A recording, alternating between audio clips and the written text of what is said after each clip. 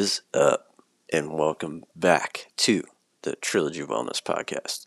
Today I have with me Mr. CJ Kobliska, and man, it was an absolute honor to sit down with him and chat about all things movement and get to dive in a little bit deeper so you guys get to know him a little bit better, and also so I get to know him a little bit better.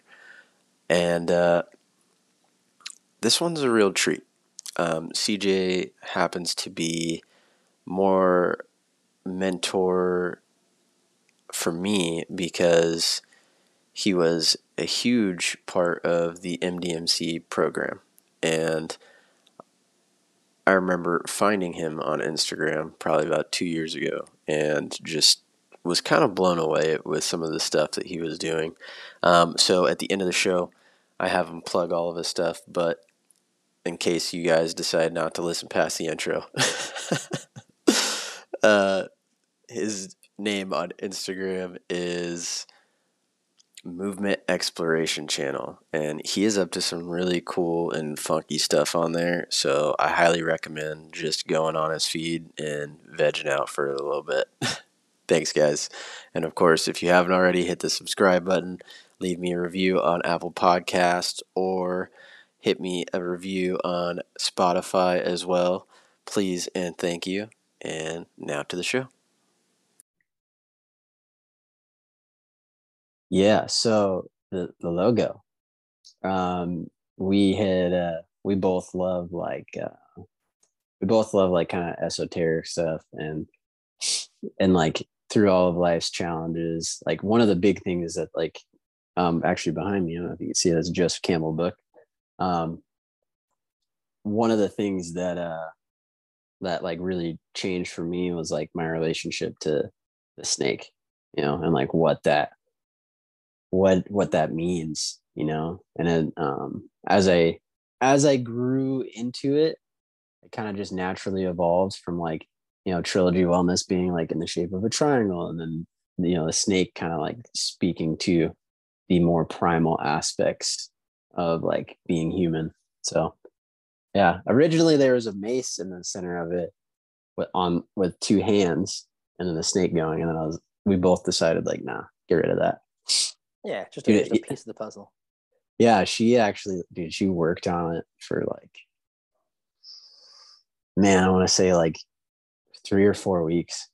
Like she had to like learn all sorts of stuff for it. So yeah, she's pretty badass. It looks official. Thanks, man. Yeah. So, ladies and gentlemen, welcome to Trilogy Wellness. Today we have Mr. CJ Kobliska. Did I say that right? Kobliska, Kielbasa. Yeah, Kobliska is the perfect one. Kobliska. There we go. We got Mr. CJ Kobliska. He is a coach at Gymnazo, but he also plays many other roles within Gymnazo, as I'm sure you will find out in this podcast. So without further ado, CJ, tell these people a little bit more about you. This is my least favorite part about anything. I'm just saying. I'll do it, but it's hard to boil it down. I'll leave you to infer some things, but yeah, I mean, my role here at Gymnazo, so professionally, I'm the director of experience, and that entails everything from programming, so our entire group sessions and semi-private and one-on-ones. I oversee a lot of the programming. My big focus is building sustainable programs across multiple ages and demographics. So not just having a one-size-fits-all program, but a program that can be coached to every individual based on your education as a coach. So a big part of my role is also to help educate on what this program is designed to do. We do a lot of functional training as a buzzword. It's just, what is functional training? Function is whatever you're doing. So the people that we have coming in, they're living in slow, they're hiking, walking, they've got family, young kids, grandkids, live active lifestyles. They like to travel and like to be able to serve each other as a community. So a lot of my programming goes into helping people be ready to serve in any way, shape, or form, whether that's yard work, whether that's babysitting, whether that's watching your own kids, just being able to play around and have fun in life and feel able and not having to avoid certain things. So it's all encompassing program, but to have it organized in a fashion that can be coached by our coaches and even beyond, people not just coaching here at Gymnazo, but coaches all over the US and the world that want a program like this, like one of you, those MDMCers out there. It's a big role. It started out with just being a coach. I come into another coach's program and got to learn a lot about the intentions behind the movements, because there are a lot of unorthodox, non-traditional lifts, non-conventional or unconventional lifting, swings and throws and stuff that involves a lot of stuff laterally and rotationally, which traditionally is avoided. Everything's more up and down, so more vertical or straight ahead in front of us. But life is maybe just a percent forward. We walk and we go forward. We see things in front of us. Right now we're talking in front of us, but we go to reach for something. We go to turn around and grab something. We go to pick something up off the floor. Or we're not even thinking about how we're moving.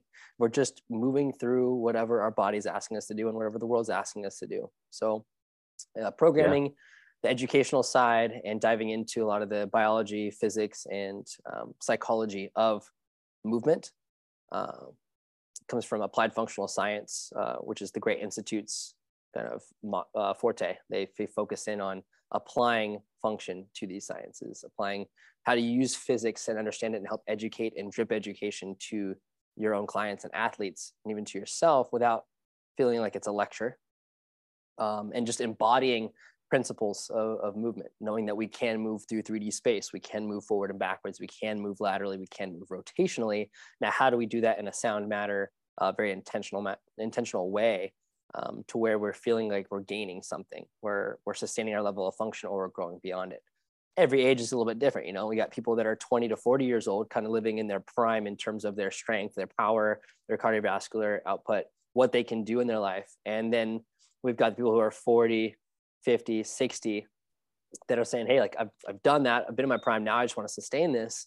And then people who are 70 and 80 who are saying, I need to regain function. I don't want to end up like my brother or my sister or my mom or my dad, where I had to take care of them for 10 years. They weren't able to take care of themselves. And a lot of it comes down to a lack of some kind of physical practice, and even more so, a lack of a full spherical physical practice that also connects the mental aspects and the spiritual aspects, if we're looking at it from that trilogy or those three pieces.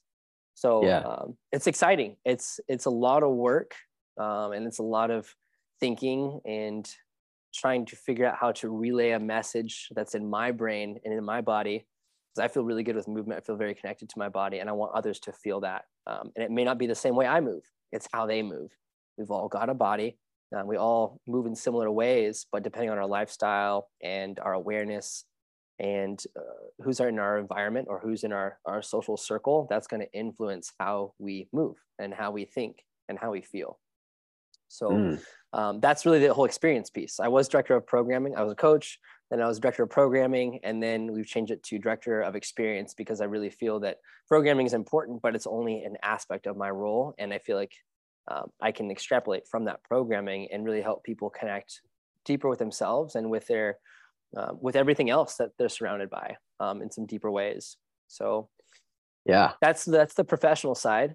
In terms of personal, I'm a husband. I'm a father now, as of a month ago, back in September. Congrats, which is very exciting. I'm a son. I'm a brother.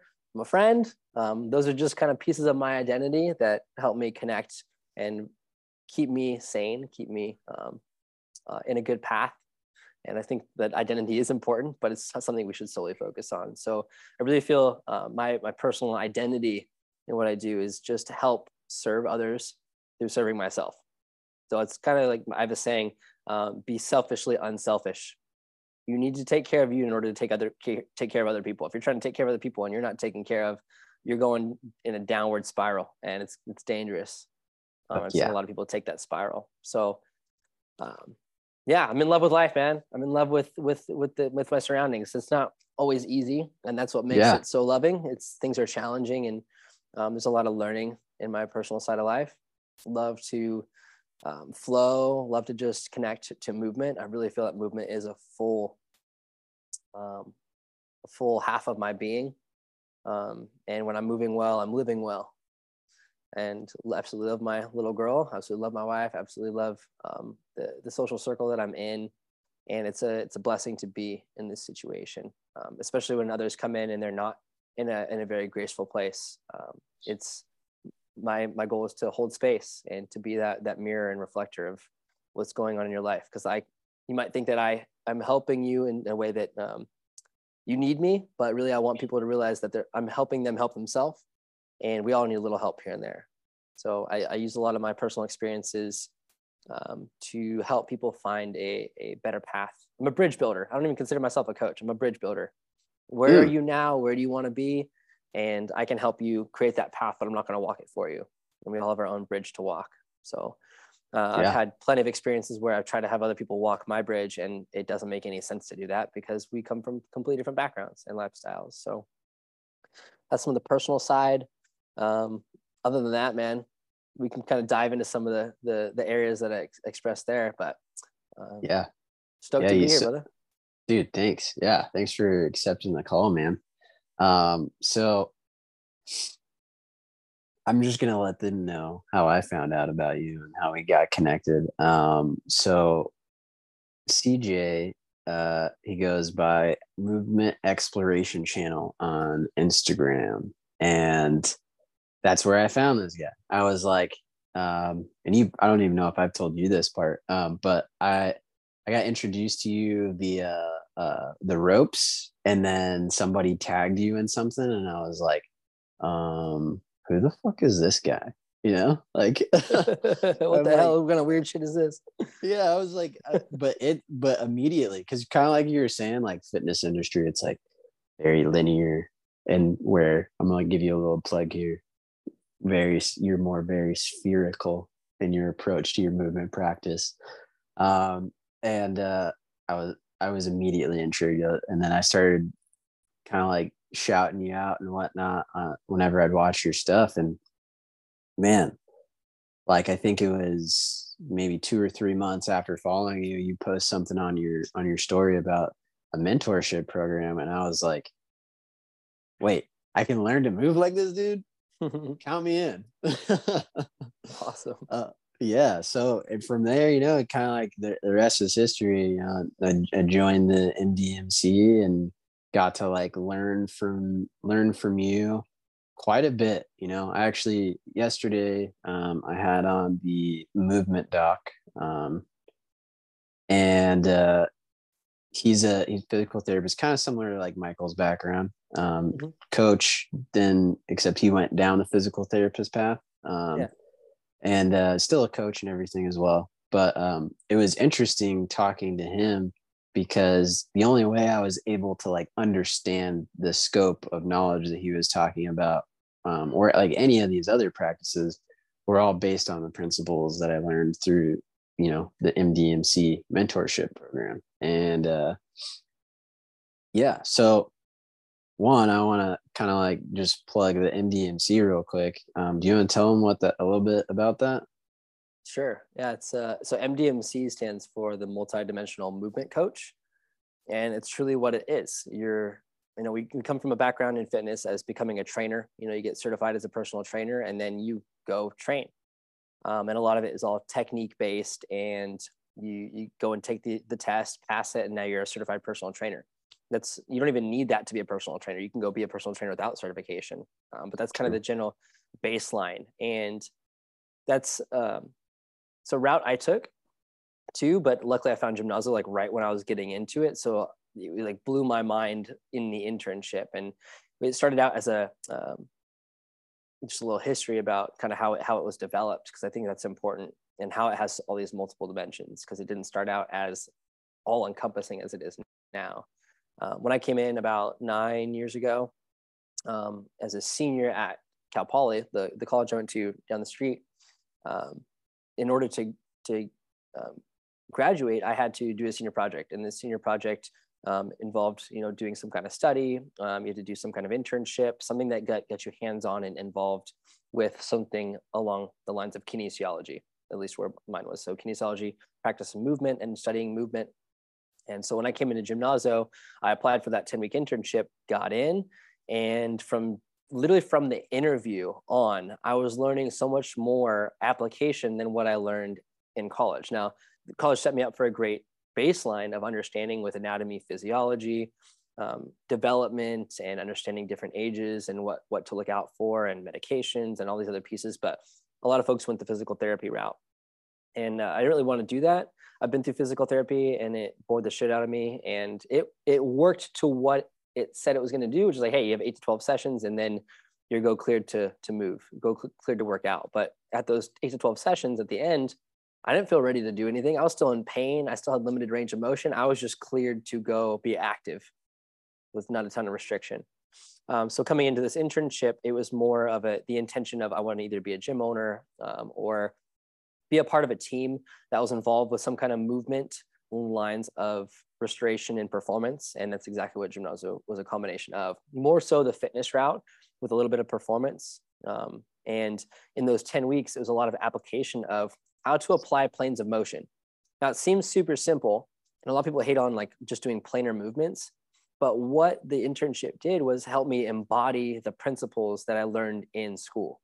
And when I didn't embody it in school, I was just learning it and trying to pass the test and get through and be cleared to get my bachelor's of science.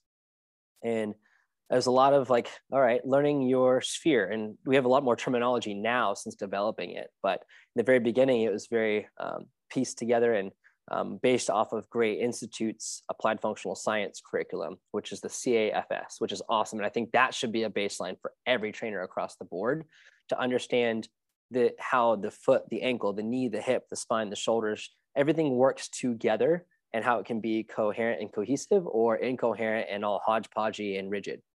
And so feeling out these movements, I came in from a wrestler background and football and a lot of lifting traditional stuff, and that's what I stuck with. But I also, from my wrestling background, it was a lot of functional movement in the sense that you had to use every body part and know your leverage against an opponent. So know when somebody's pushing you, and when you're pushing, how they can use that force against you.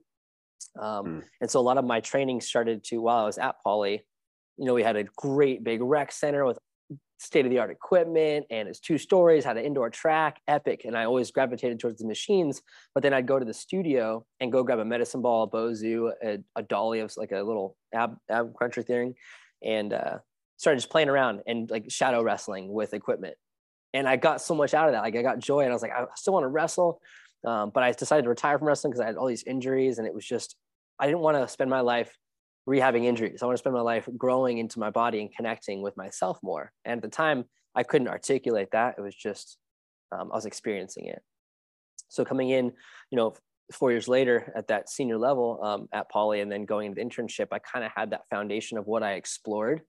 Though I didn't want to teach it to anybody, because you have to have know what a high C is, know what a double leg is, know what a sprawl is. And I was using that terminology, but applying it to equipment.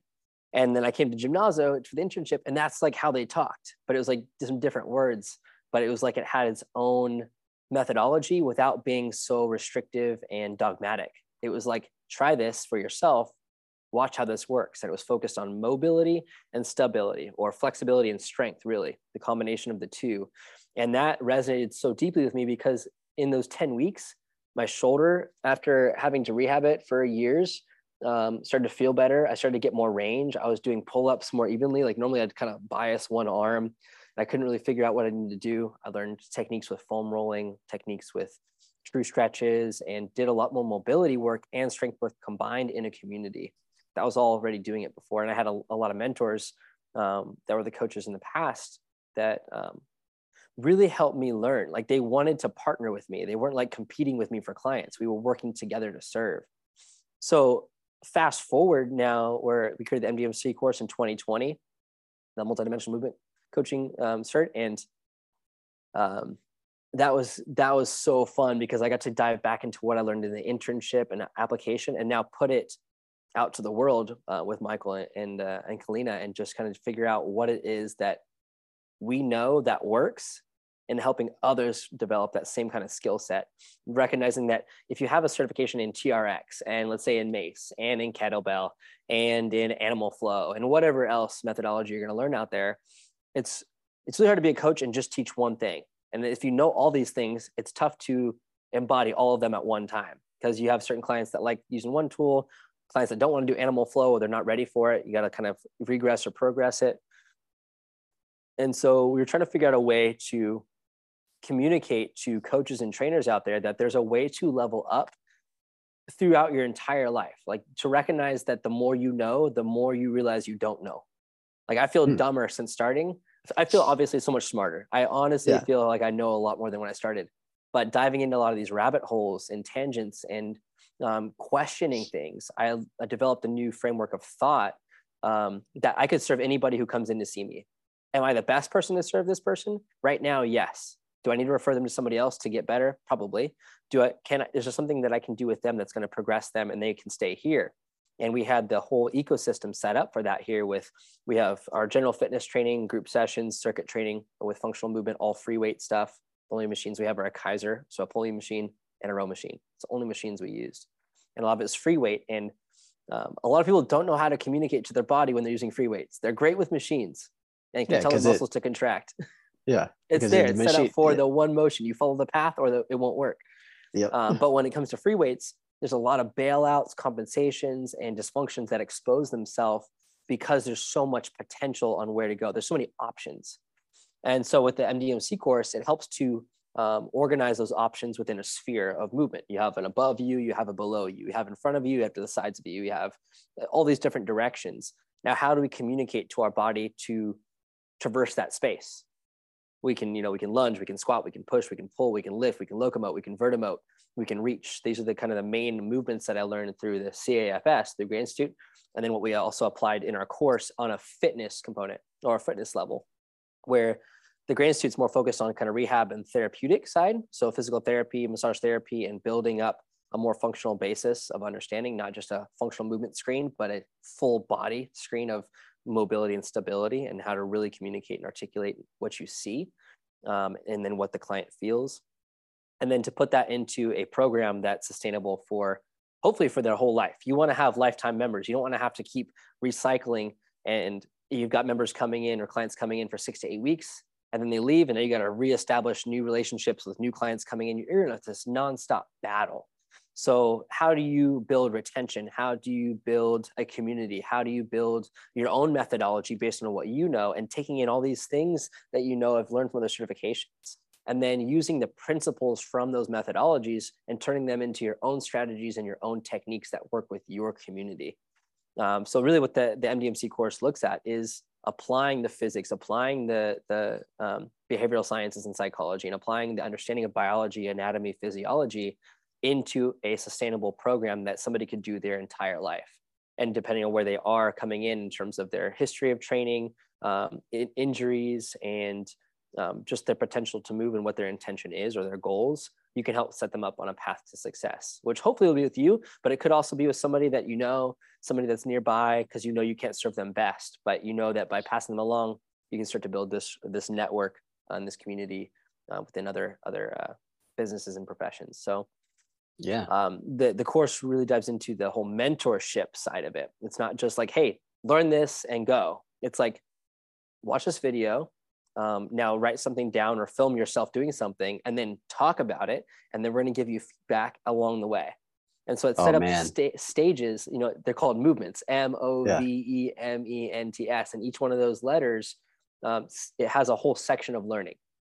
You're optimizing science. You're trying to learn how to encourage different types of personalities. You're learning the background of how to program and how to build a methodology, where a lot of times when you go into a certification, you learn the methodology and then you know it, and then that's it. But what went into creating Animal Flow? What went into creating Steel Mace Level 1? What went into creating the Level 1 IKFF kettlebell cert? All of these things came from some kind of exploration and deeper understanding from practice and from a lot of failures that then was turned into something that can be easily consumable by a coach or a trainer. But you don't necessarily get the whole backside of it, which is what we help to teach you, is like, let's unpack these things a little bit and really figure out what it is that we're doing versus just training somebody. Let's help coach somebody. I think every trainer has the potential to become a coach. And there's nothing wrong with this, the word trainer. I just say that that's kind of got its own little understanding. Like, oh, you're a personal trainer. That's it. What else? Do you make a living doing that? It's like, yeah, you can make a living doing that as a trainer, but how do you train? What goes into your why? are you going to burn yourself out 10 years down the road, or is this something that you can continue to evolve as the years progress? So I don't know if that was, that was a pretty deep summary of kind of the creation of it, what went into it, my experience with it. I'm really interested too, if you don't mind sharing what you went through in that course and maybe came away with. Yeah, man. No, and man, thank you. That was a good deep dive. And I want these people to know, like, what the fuck is up. It's exciting, man. There's a lot of stuff in there. Yeah, it's tight, man. For me, I came into it from, I think I shared this a little bit in the course. I had 2 clients. They were both break dancers. I had one guy who had a knee injury and one guy who had a shoulder injury, and I kept trying to attack it from, I went down like the on it rabbit hole pretty early on as a coach. So I kept, they have a great approach and everything. However, I bumped up against my own ego when I realized, like, oh shit, like I can't help these guys. I can't help these guys the way that I know from the system, and, from there, I had to like I had to take a step back, and I was like, I need to, like, if I want to help people the way I want to help people, I'm going to let these guys go down their recovery path, the way that they need to, which means for me, it felt better if I wasn't in the picture for that piece of it.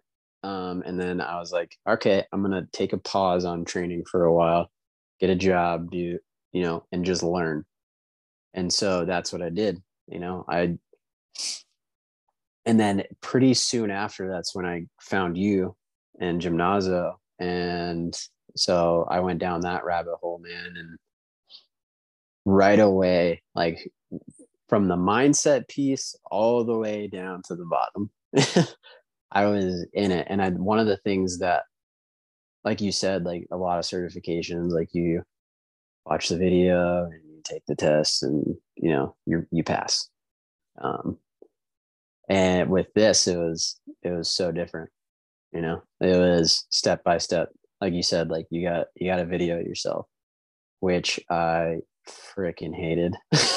It's uncomfortable, man. And now the camera is another person, but man, when I first started, I was like, my voice changed, my nerves rose. I'm like talking super fast. I'm slurring. I'm like, what the hell's going on with this drunk fuck on the video, dude? I felt fine. And now I turn the camera on and recording, and it is shit. Yeah. Oh yeah. Just getting uncomfortable, and then you practice. Yeah, no, and like honestly, man, like throughout the course, one of the big things, like we touch on the psychology piece of it, which is so huge, because then you get to tailor your experience for the individual that you have in front of you, and that's so important, man. Like, and the other thing that stuck out to me, because I went back and forth with Michael for everybody listening, Michael's the owner of Gymnazo. And, man, for like 6 months or so, him and I were just talking. He would talk about you guys, the coaches that he was working with.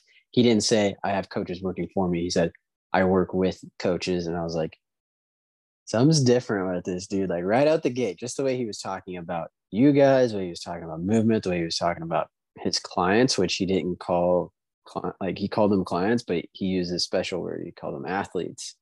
And I was like, huh. Yeah, like you guys are onto something. And so, yeah, I think the big takeaways was being able to understand principles.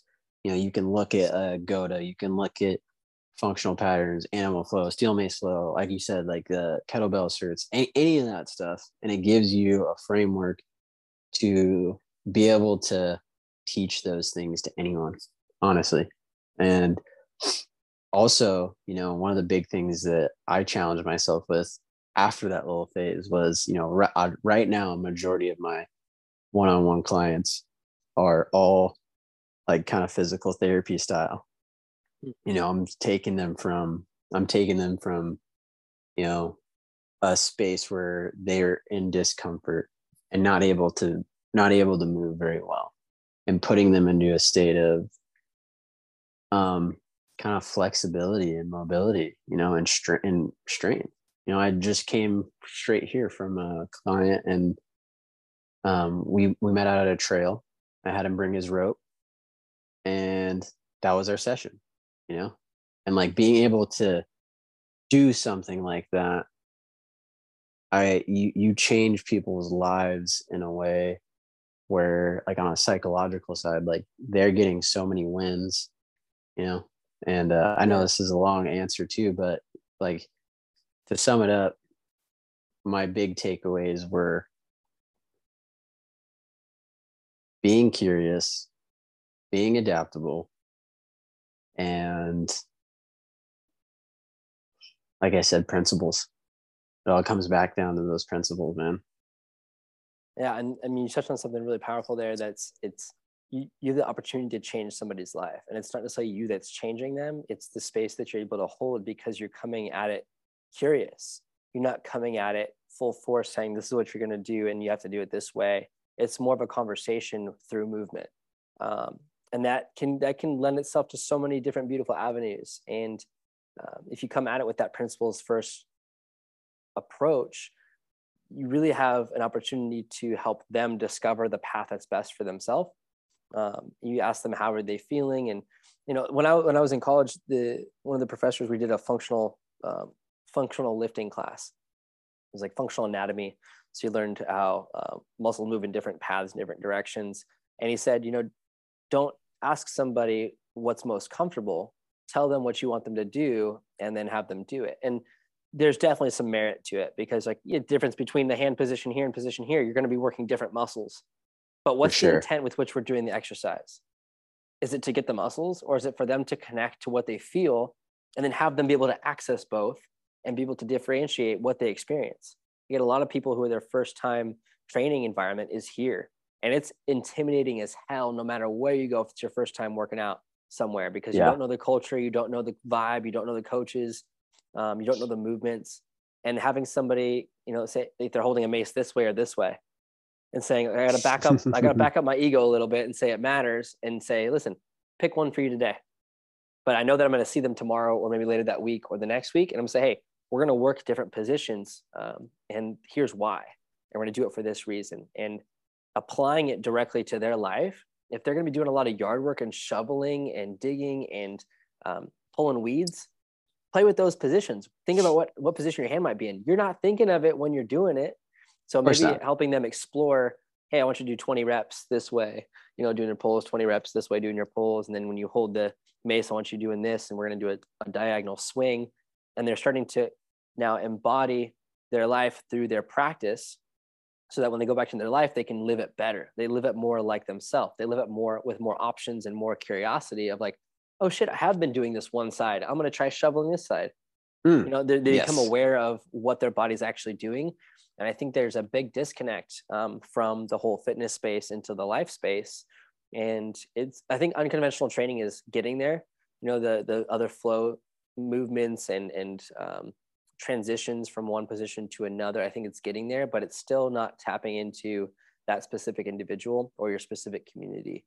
And so knowing as a coach who you are serving, you can now better articulate what it is the program is doing or what it's designed to do, and not go so deep into it. Something we talk about in the MDMC course is hiding your cards. Like, yeah, okay, you got pocket aces.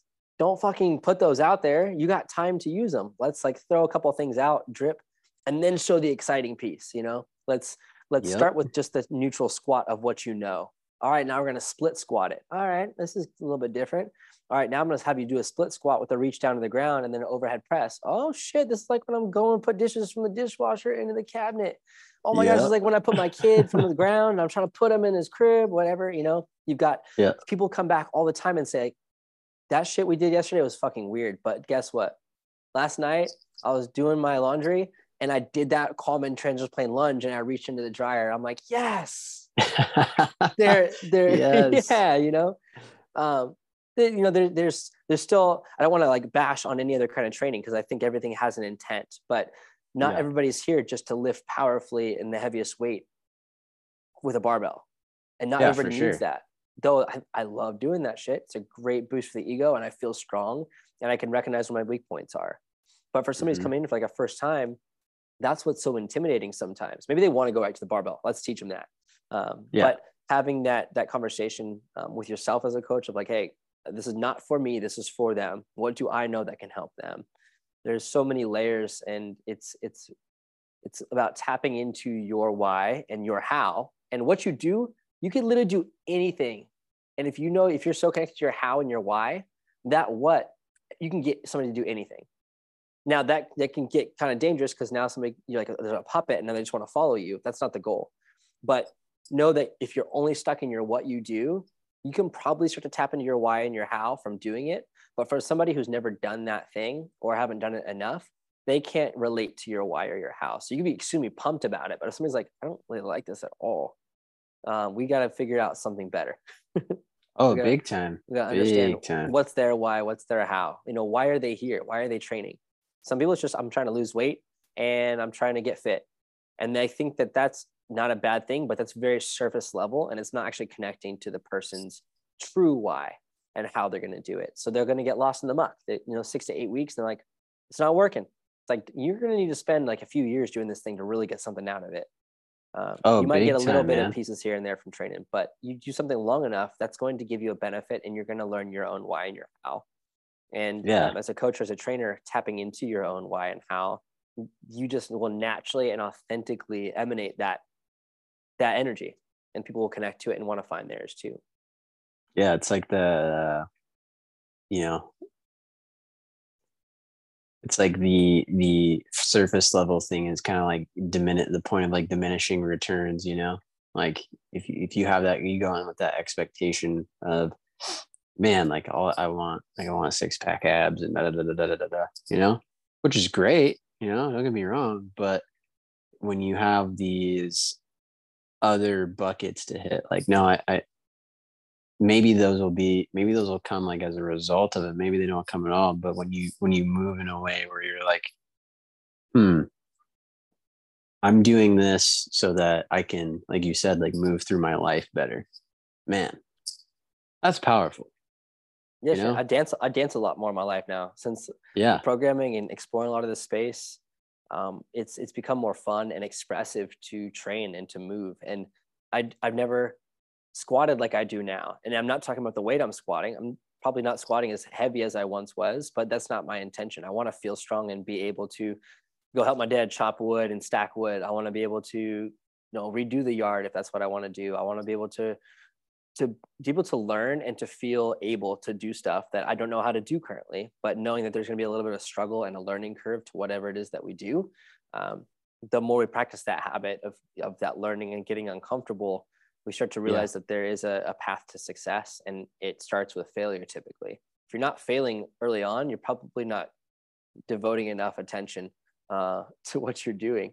And that failure isn't like all or nothing. That failure could be like, oh, I wasn't paying attention to this.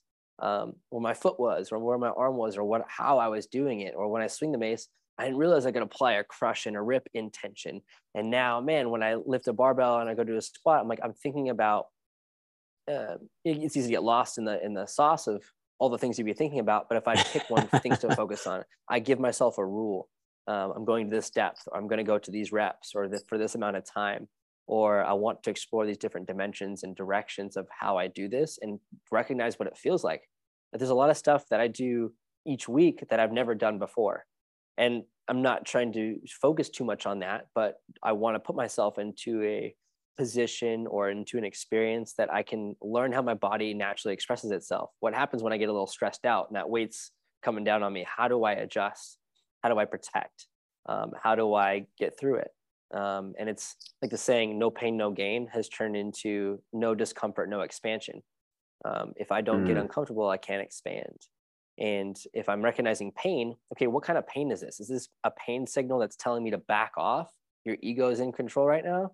Or is this a pain that's telling me I'm not paying attention to how I'm grounded, or how what path or what line am I trying to move along, or what spiral am I trying to experience?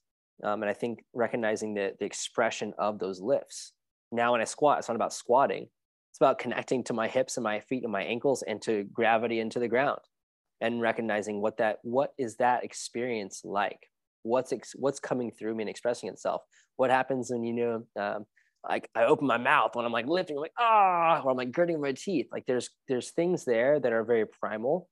And a lot of other practitioners are out there sharing their knowledge there with breathing, that's huge. With like DJ Murakami from Strong Camps, a lot of like the jaw strengthening, with Chris Chamberlain, Alex Kanellis, the Weck method, and with Landmine, how they're able to express movements and what they're exploring. There's so many different avenues to go that it's good to go explore and to follow somebody else's path, but do it for you and recognize how it's benefiting you, or how you're able to connect deeper with yourself. And if we can get people on that line and talk from that place, from our heart, and not just so much from our head and spitting all this knowledge, it's like, let's stop using all these big words and fancy muscle terms, and let's just talk like we're talking to a friend who's just learning about their body. We don't need to blow them up with all this information, though dripping the information is important.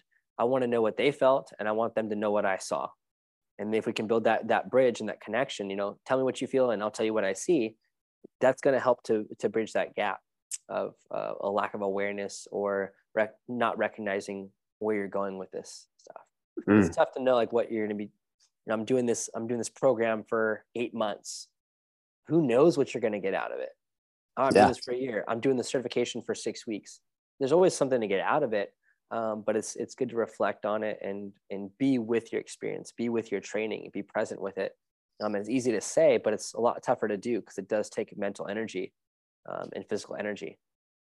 Oh man, big time.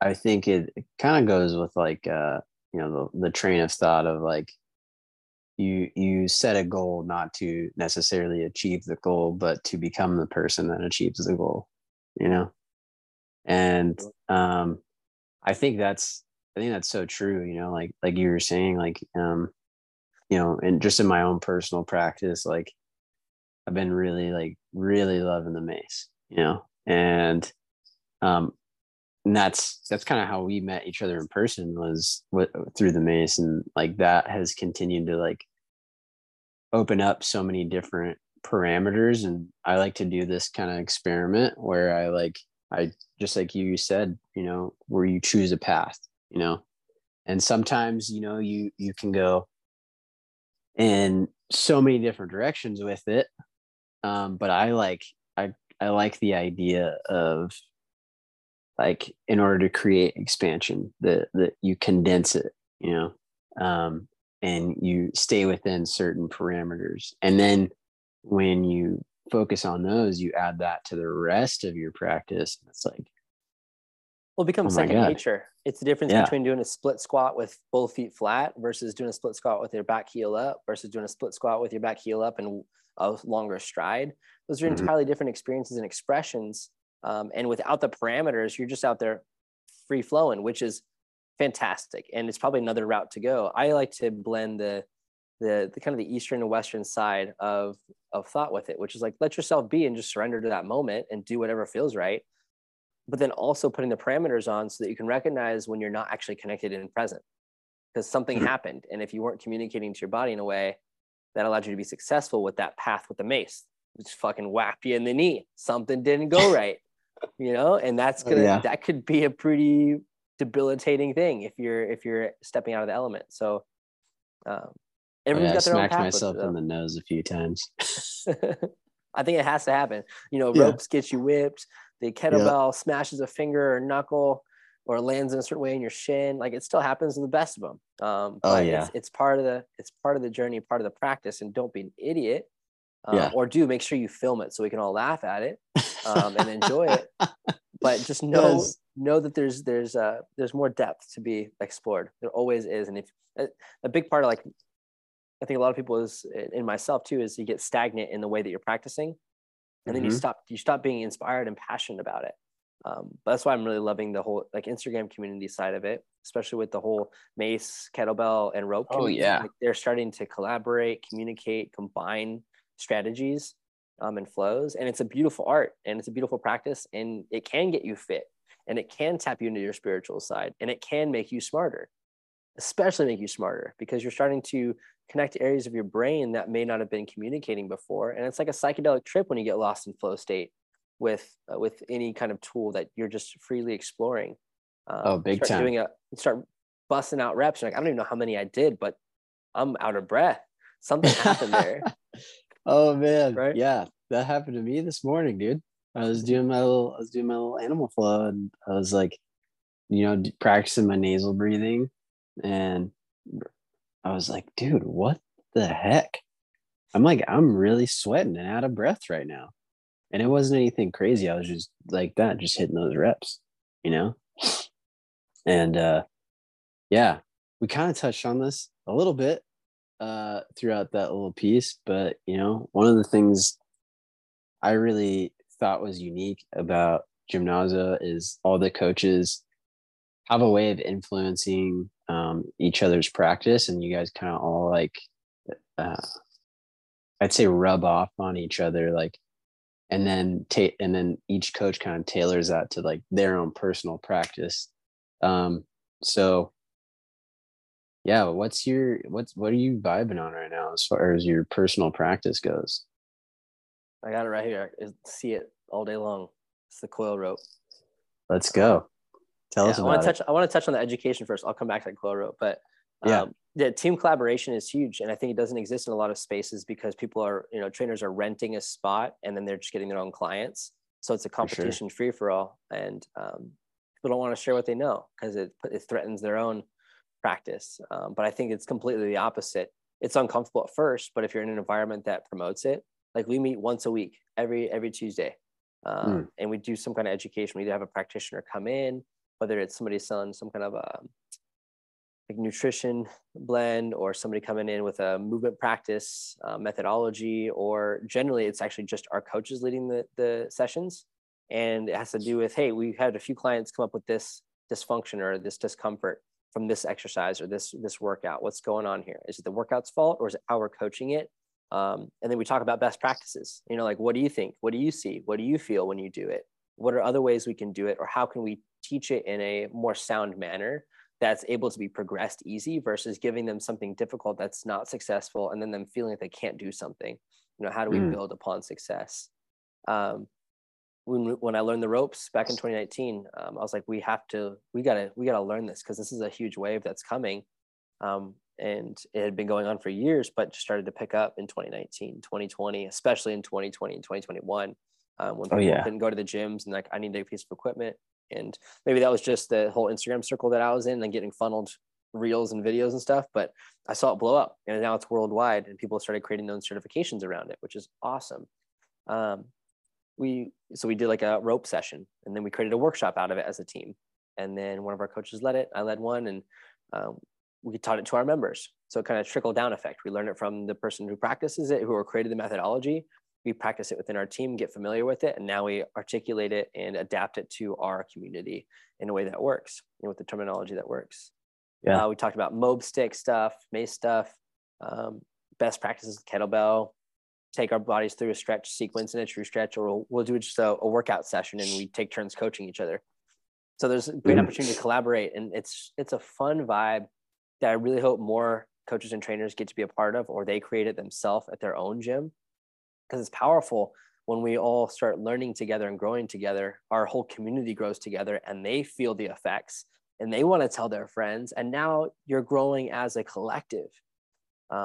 It does take time, for sure, and it's the dedication you bring into it that can help it continue to thrive. In terms of my personal practice right now, so the coil rope, I'm working on this with Slush Ropes right now. She's creating a nice thicker rope with her current ropes, and then I can make them smaller so they're about arm span, one arm long, from like heart to hand. And it's a combination of what's found in rope flow, what's found in the steel mace flow, what's found in animal flow, what's found in our spherical movement course through the Gymnazo EDU, and applying that to something that helps somebody who's got frozen shoulder, applying it to somebody who's got they have trouble lifting their hand overhead. This is as high as they can get. How can they use the coil rope to help them get to here eventually? So it's work.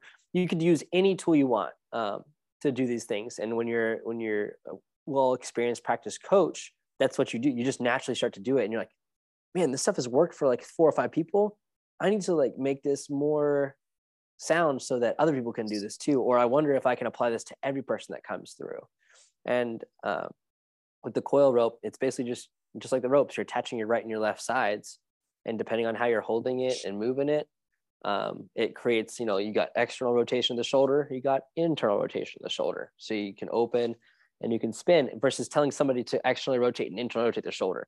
They might not have any feedback because they're a free arm and a free hand and they don't have anything innervating that tissue. But how do we involve the fascia, the muscles, the bones, our intent, and then our spherical space into creating something that just makes sense? And we have the saying, feel it, know it.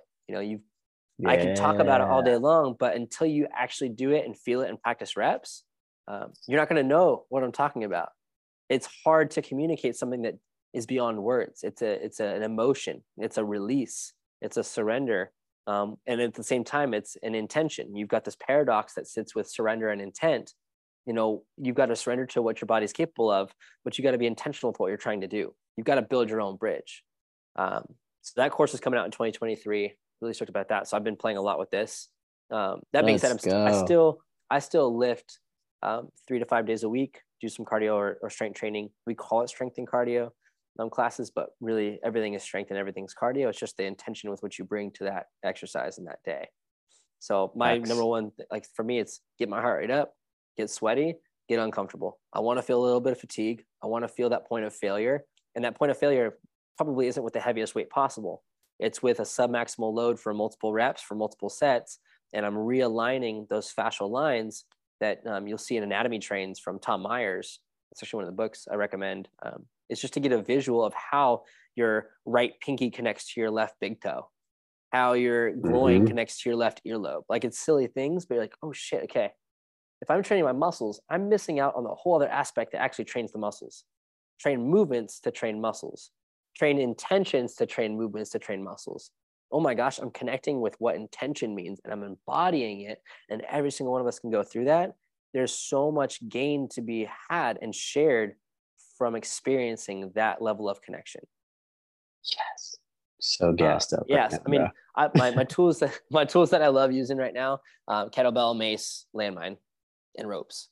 I kind of stick with those generally every single day. But like I said, I program for a whole quarter. So like we have quarter 1, quarter 2, quarter 3, quarter 4. Right now I'm programming for quarter 1 in 2023, reflecting on what we've programmed for these past three months. And how we do it at Gymnasio is we have month 1, which is basically Monday through Saturday of week 1, Monday through Saturday of week 2, Monday through Saturday of week 3, and Monday through Saturday of week 4. And then we repeat that for month 2. And we repeat that for month 3. So every day is a different set of exercises with a similar intent. Where people are like, oh, you need repetition to get stronger. It's like, yeah, but you don't need to do the exact same thing unless that's what you're trying to get better at. If you're really trying to get better at moving and be able to just react to life with more intention and more so a response to life versus a reaction to life, you react to something that's coming at you and you're like, oh man, I think I jacked up my shoulder. I can't turn left. We usually just write that stuff off. But those are usually the first signals of something that's going to turn into a dysfunction later on if we keep letting it go and forgetting about it. Because it's something that's going to be hiding in our fascial lines. So everything that involves some kind of swinging and those 8 motions that I talked about, I'm always squatting, lunging, lifting, pressing, pushing, locomoting, invertimoting, and reaching. Those 8 are my daily staples. If I haven't hit one of those, I know it. A lunge in all directions, a squat in a lot of directions. I also squat just neutral with XE feet and throw that barbell on my back and just go heavy, But my break down what XXE. Yeah. What does that mean? ASXE. Yeah. Like ASX. Yeah. It's those 3 letters XXE are one of our 6 standard positions from what we call SFT positions or safety positions. S standing for sagittal, F standing for frontal, and T standing for transverse plane. Sagittal has 2 options. Think about your sagittal plane and what you see in the textbook splits you right down the middle from the right to the left. So you can either go right foot forward or left foot forward to stay in the plane. What that does is completely change how your hamstrings, quads, calves, and core are loading, right, when you're squatting. And 100%. Then when you go into the, so that'd be RXX or LXX. So R or L for the S. And then for the F, the frontal plane, you either have narrow or wide. So that's either the N or the W, and that completely changes your frontal plane hip position. You're in abduction or you're in adduction. And that's not the most important part. It's what's now occurring from that position. You're loading up more of your abductors and adductors. Okay, let's take it one layer further. You're loading up the fascial tissue in the medial or the lateral aspect, the whole side of your body or the whole inside. And then for the T, you have what we said, XXE. So you have external rotation of your feet turned out, or internal with your feet, I. So that turns you into external rotation at your hips, which is going to give you a little less glute loading, but everybody loves to squat in that position because it gives you the most depth. However, it doesn't give you the biggest butt because you've actually pre-shortened your glute muscles and now they're not actually getting full length. When you turn your toes in, you have a whole bunch less squat, but because you've preloaded your glutes primarily, right? So you won't get as much depth, but since you're preloaded, you're getting more eccentric load in that posterior lateral hip tissue that then is going to progress you into just your neutral squat. If you have more access in flexion and extension, more access in adduction and abduction, and more access to external and internal rotation at your hips, you have a whole lot more potential in squatting motions and lunging motions, in balancing movements, in kicks, and pretty much everything you do with your legs in your lower half of your body. So those SFT positions, that's kind of our general baseline of understanding of how to apply planes of motion to training in a way that's organized so that you know you're actually getting something out of it. You're not just going to position just cause, which is cool too, but it may not get you anywhere. But when you know you're going into these positions and what tissues to load, you can then reflect on what you sense. And if you're not sensing when you go right foot forward, what you're sensing when your left foot's forward, that may be hinting at a subliminal dysfunction that's going to be building over years. And so we use those as an assessment tool. I want to see how you squat in the SFT positions and in neutral. That's going to be a fantastic gauge of how you're able to access loading in your hamstrings, adductors, abductors, glutes, your front of your hip, the back of your hip, basically, sides of your hip. And so I said that real quick, but it's because it's all in the MDMC course and we deep dive into that. And that's not all it is. That's simply one way of applying planes of motion in a very functional, effective way. Yeah, and for you to be able to assess somebody and go like, yeah, I'm gonna put you through these positions. It's gonna be a little bit weird, but it's gonna give you a lot of information in a little bit of time. Yeah, no, for sure, man. That's why I wanted to like touch on it a little bit because I want somebody listening, XXE squat. Oh, what is that? Oh, let's put them on a little bit, like give them a little teaser, like what that is, man. Totally. So obviously you work at Gymnazo, and you got a lot of other coaches and a lot of other inputs from like the athletes that you work with and everything. But as you spoke about earlier, you got a whole slew of roles to play inside of your life. And so my next question is how, and rather what kind of inspirations or books or podcasts, music, movies, whatever, what's kind of inspiring your personal practice right now? Right now, I haven't been doing a lot of podcasts, been more so having conversations and stuff. So I go through waves, but I will say books that are involved, like not necessarily self-help books, those can be helpful, but ones that just inspire new ways of thinking or new avenues of thought. Two of them that really stood out to me that I read a few years ago, but still I involve in my practice a lot are the Energy of Emotions by Emily Maruchian, and just talks about essentially the whole wave of emotion that we can experience as a human, and the black hole emotions up until the white hole emotions. And there's nothing wrong with any one of those emotions, but they're essentially stages to reflect on if you're trying to shift your mood, shift your emotion. Then eventually your moods, this comes from Dr. Joe Dispenza, Becoming Supernatural. Essentially like your attitudes or your moods start to turn into your reality. The more you are stuck in a certain state, whether it's pissed off, frustrated, joyful, calm, whatever it is, those will turn into habits that turn into your personality, that turn into your personal reality and how you see the world. So these two books went hand in hand because I was getting frustrated and angry with myself. Just like I'm seeing a lot of people that are very successful and making a lot of money, or at least look like they're making a lot of money and doing these cool things. I'm like, okay, what am I going to be like in 5, 10, 15, 20 years? And am I setting myself up for more success, or am I just completely ignorant to what's happening?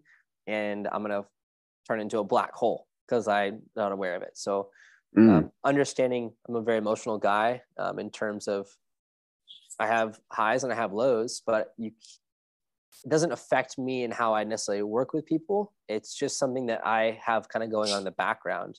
And so this anger, frustration, wherever it came from, when I started exploring movement, I could embody those emotions and shift them.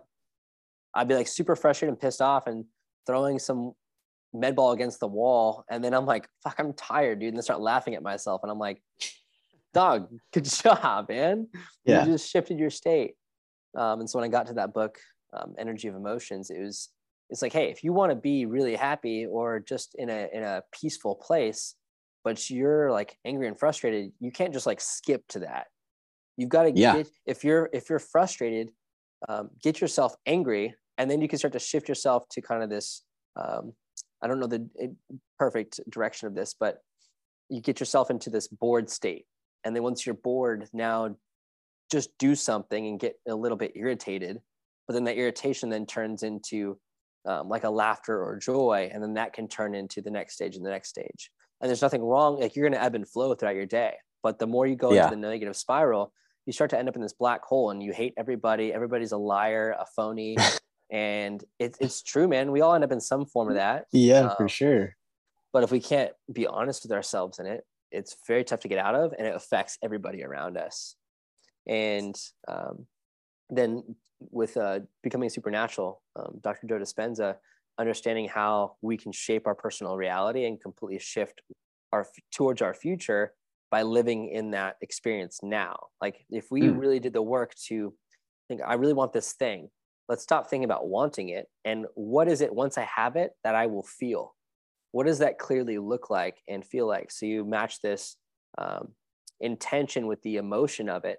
And internally, your body can't differentiate between that and what's really happening now. That's what you're internally experiencing is now.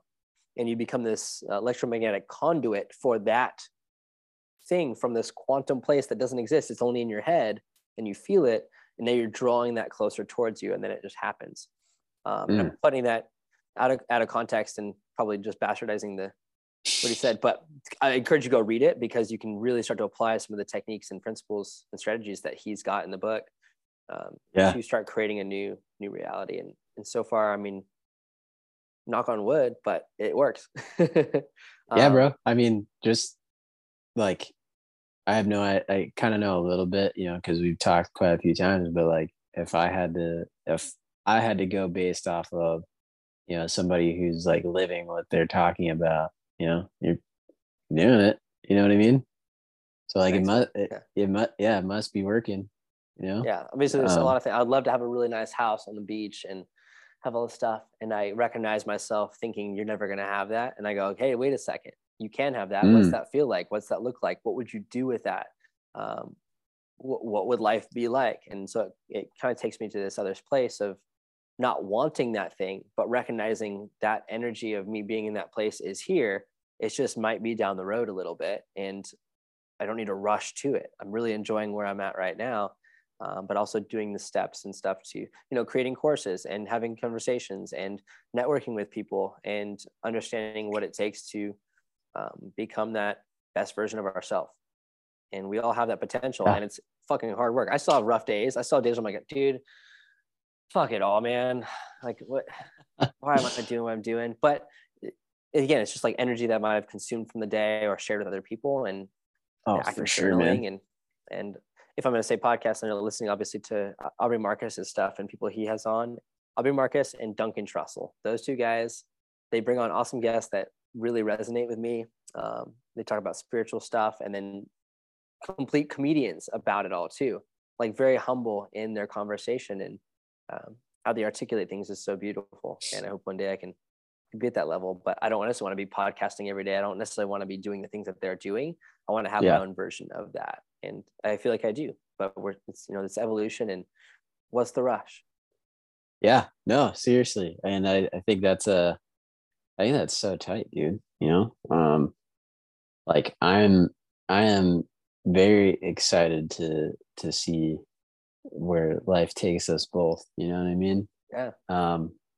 it kind of brings me to, we touched on it a little bit with the book, you know, but it's something that what are what is one way or a couple of ways rather that your movement practices helped you grow emotionally, or whether it's just helping you move through emotions or maybe becoming more like emotionally mature?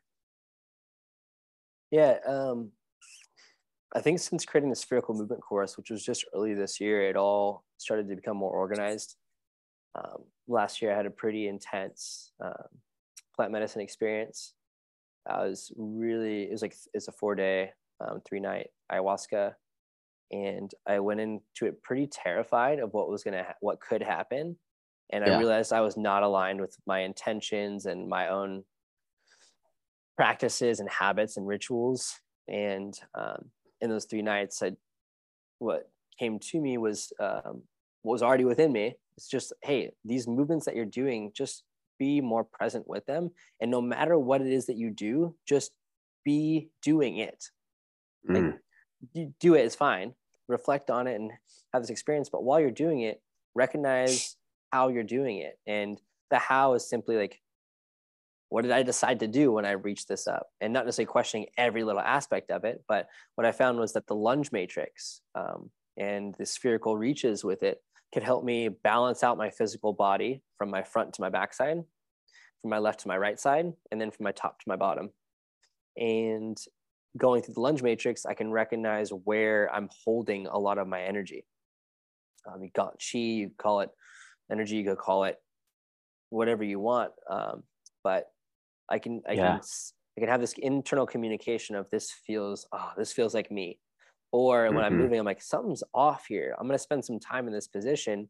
And then I have a cool little setup at my dojo. You've been there. With the whole setup with the equipment that's there. It's all kind of hodgepodgey, but since then it's been organized quite a bit more. So I got this whole rack of tools that I use. And I like to think of it like it's my arsenal for attacking this experience, and not attacking it in a negative way. It's attacking it in a very intentional way of, I just want to communicate with my body on a deeper level and feel here.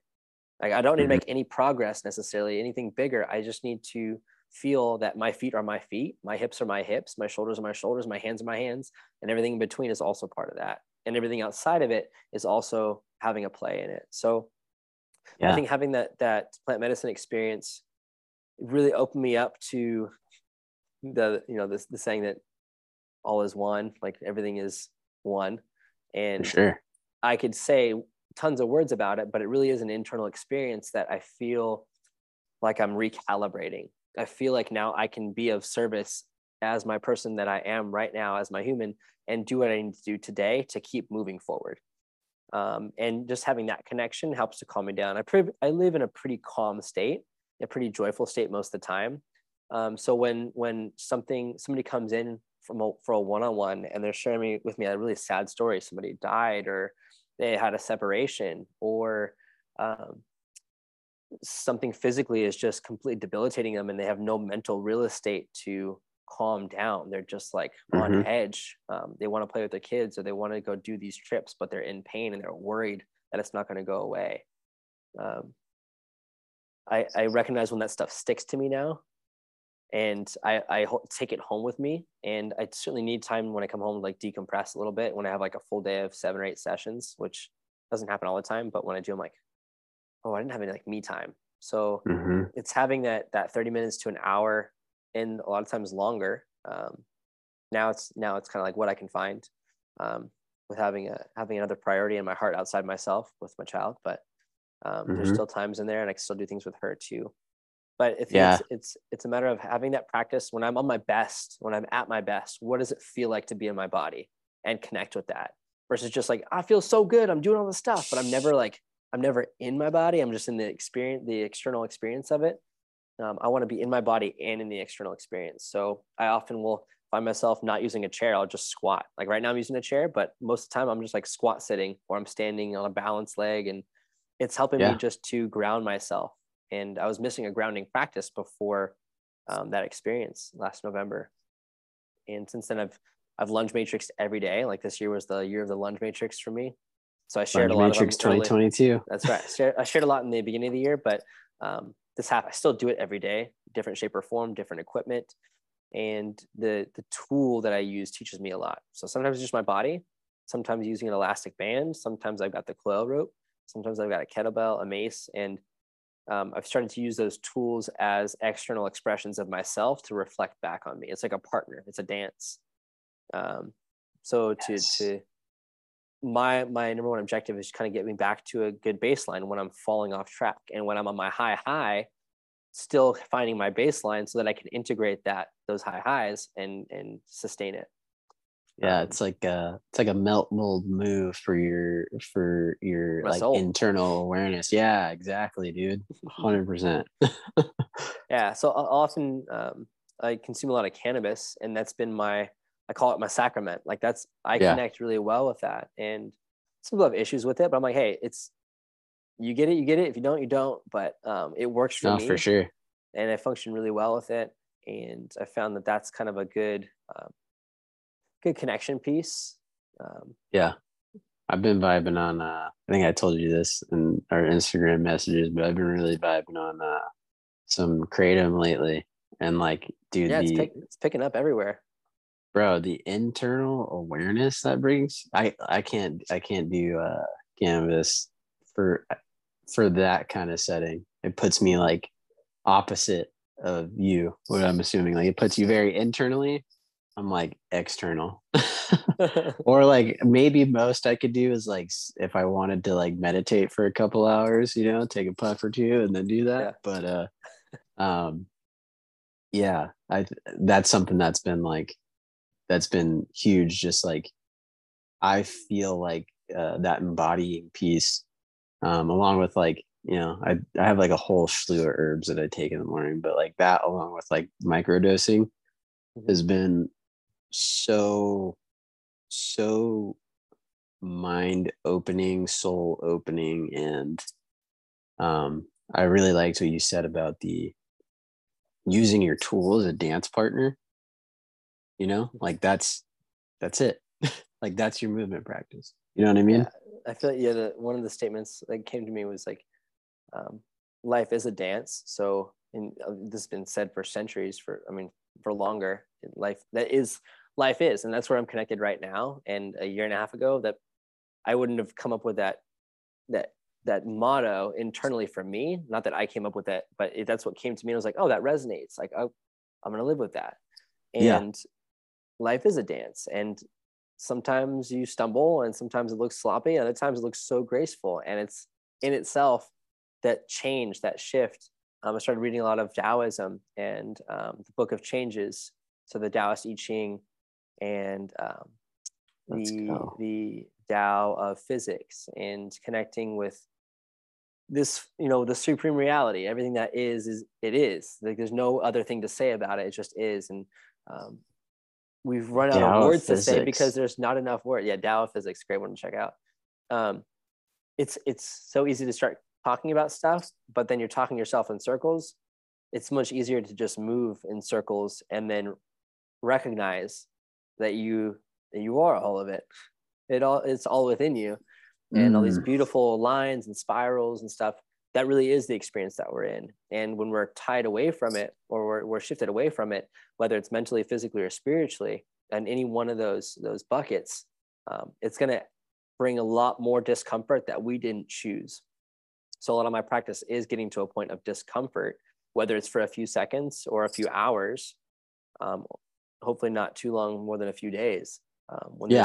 I still get pains and injuries that pop up here and there, but it's because of a lack of my own awareness and too much of a boost in my own ego, that I'm like, all right, this is a reflection that either I can keep going down this path, or I can take a week and it's going to be uncomfortable, but do something about it.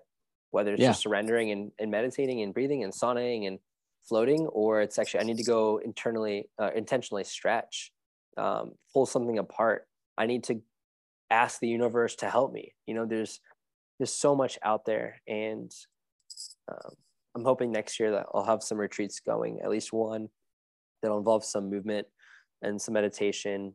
There's a class that I created that's called Mindful Movement here.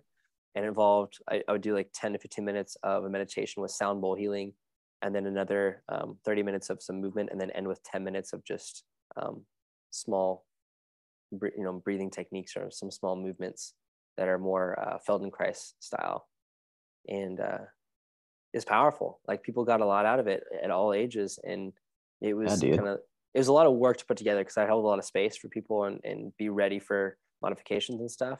It's kind of like a yoga, but without the organized flows that they have. It's much more of an organized spherical recalibrating. And that's so the spherical movement course actually has a lot of the movements that we do in the mindful movement class, but with the retreats, more targeted spherical movement. So if you want to dive deeper, you take the course through Gymnasio EDU on our Thinkific, or you come to a class and just feel what that's like, and you come away with a handful of movements that you're like, I want to do that again. Involves like some qigong, involves some yoga style movements, involves a lot of spherical movements and a lot of the 3-dimensional training and lunge matrix type stuff, to truly navigate your space. And if you don't know how to navigate your space, it's time to figure that out. Man, hell yeah. We already kind of touched on the last question I had for you, which was, how has your movement practice helped you spiritually? And I like pairing the emotional and the spiritual together because they're kind of one and the same in a sense, Totally. Both very feeling based. So yeah, go ahead. What was your question? How they connect? Sorry. Yeah. So like what is one way your movement practice has helped you grow spiritually? I think it is that navigation piece. And what I mean by navigation is physically, I know I see in front of me, I know there's a behind me, I know to the sides of me, and I know above and beneath. And when I close my eyes, there's still that physical sense. But internally, how do we navigate? It's like if you went out into space, like you just blast it off. What's up, what's down, what's left, what's right, what's front, what's back.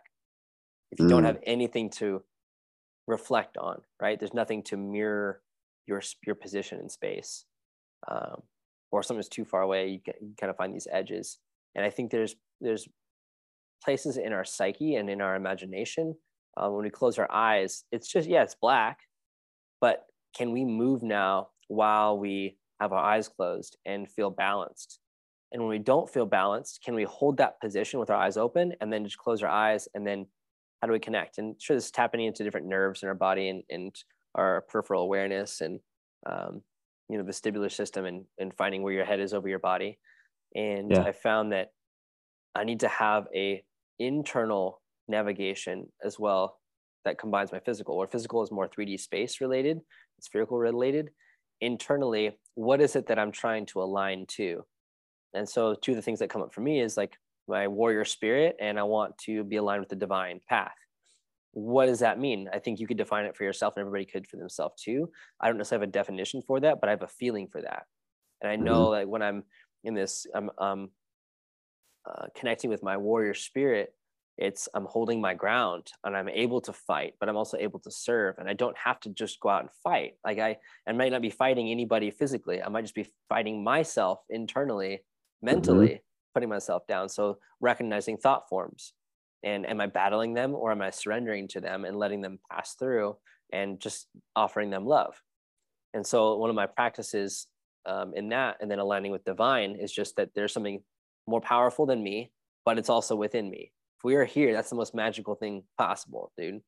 To have a consciousness and you'll talk about this stuff, it's silly because we'll just talk ourselves in circles, like I said. But when we start to feel it, it's like you're consuming energy and then you're filled with it. Now, what do you do with it? Yeah. Well, you can either be completely off the wall crazy and just like, I'm just a spiral ball of energy, which I'll do sometimes too when I'm alone. I'm like, I want to shake shit out. I want to fling my arms around, flap my wings like a bird. It just feels right. And it's silly and it makes me laugh. And that's stirring energy. You're creating it. You sleep, you're still alive. There's still energy in there. So my navigation internally I do this little cross, and I'm not very religious by any means. I was baptized Catholic, but I don't go to church and I don't read the book. I think I read a lot of books. I read a lot of different practices of religion. And I found that for me, I need to align with what's happening inside so that I can be of service. I can be I can be helpful in this world. So I'll find like I'll typically go to my head and to the heavens, praise God for what that means to me, and for everything that is. It's outside, it's inside, it's all of us. I'll take it to my heart for to the earth to praise my body, because I am grounded, I am rooted, I'm here. I'll take it to my east, I'll take it to my west, and I have purpose along this path, along our horizontal in this world. We live on the earth. What is my purpose here? So I'll just ask myself those things, and then I'll take it to my heart, because I want everybody to be loved and to feel love. I want everybody to be seen and feel seen. I want everybody to be healthy and feel healthy. So I go heart, head, and gut, and then I receive what's mine, and I let go of what's not mine, and I shake it all free. And there's a bit more to that practice too, but just having that daily, it's like a mudra. It sets the tone. It cleanses my space, and it helps me recognize when energy is coming at me that's not mine, that I don't have to absorb it. I can reflect it back. I don't have to take somebody's other issues with me. That's their issues, and they're coming to me, and I will help them the best that I can to help themselves. So yeah, that's kind of how I integrate the movement side of it. I'll move my hands in certain ways that could be symbolic. It just more so helps me be consistent. Yeah, for sure, man. And, like this morning, right before I did my little flow, I was like, you know what, today I feel like I need to like sage, use a little Apollo, open the windows, clear the space, and then go into my practice. Man. Totally. What a sense of like reverence, and respect for yourself, the space that you're practicing in, and like, that internal awareness that you're speaking about. So huge. We covered so many things. And I know this one's going to be probably the hardest question I'm going to ask you. Maybe not. But if we could give all of these wonderful people a takeaway, just one takeaway today, what would it be? Develop some kind of movement practice that's daily. It's something simple. Don't say I'm going to do this thing for 30 minutes a day. Do it for 5 minutes. Yes. Do it for 5 minutes. If you want to do it for longer, go for longer. Don't do it for shorter. Beautiful. I love that. Yeah, so it kind of brings us to a little bit of our close right here. We close it out with a little quote of the day. And I want to, usually I present a quote, but if you have anything that you'd like to share, I'm open to that as well. Yeah, my quote for the day actually came out of the book that I just finished for the second time, Green Lights. And it's kind of talking about he's talking about the experience of living life. And so he closes out with saying, I'd rather get a C in the knowledge and an A in the experience of life. And for me, that speaks a lot about like what we were talking about in our conversation. Experience it, feel it, know it, versus knowing it and not experiencing it. Yeah, there's another saying that's along those lines.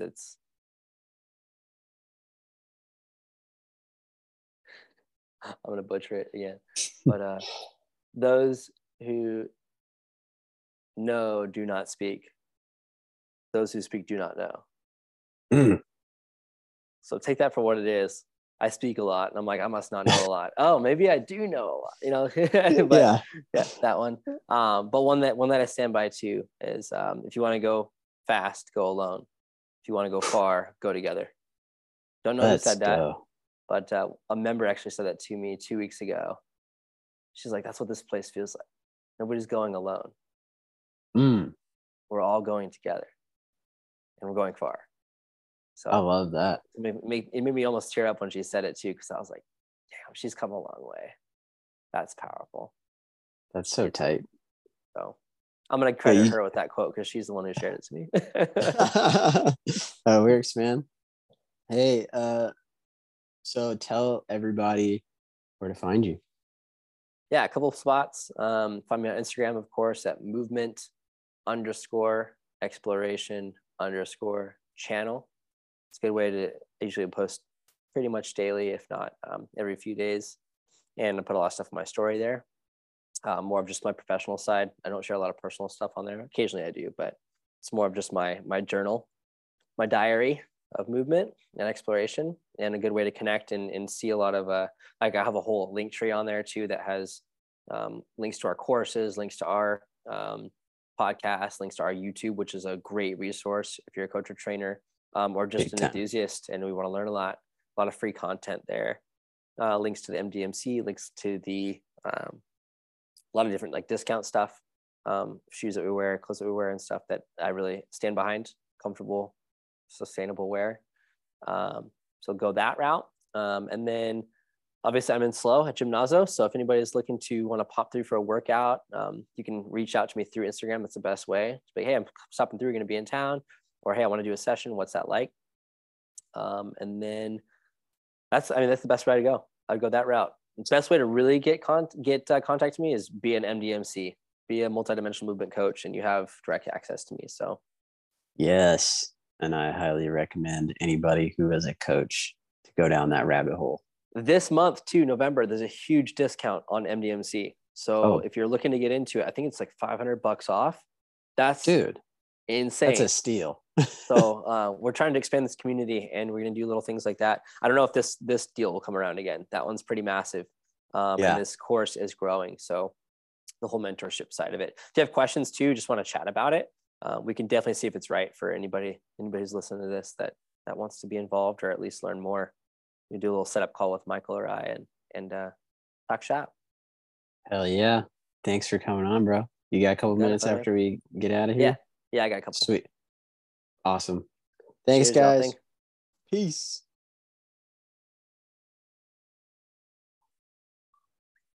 There we go.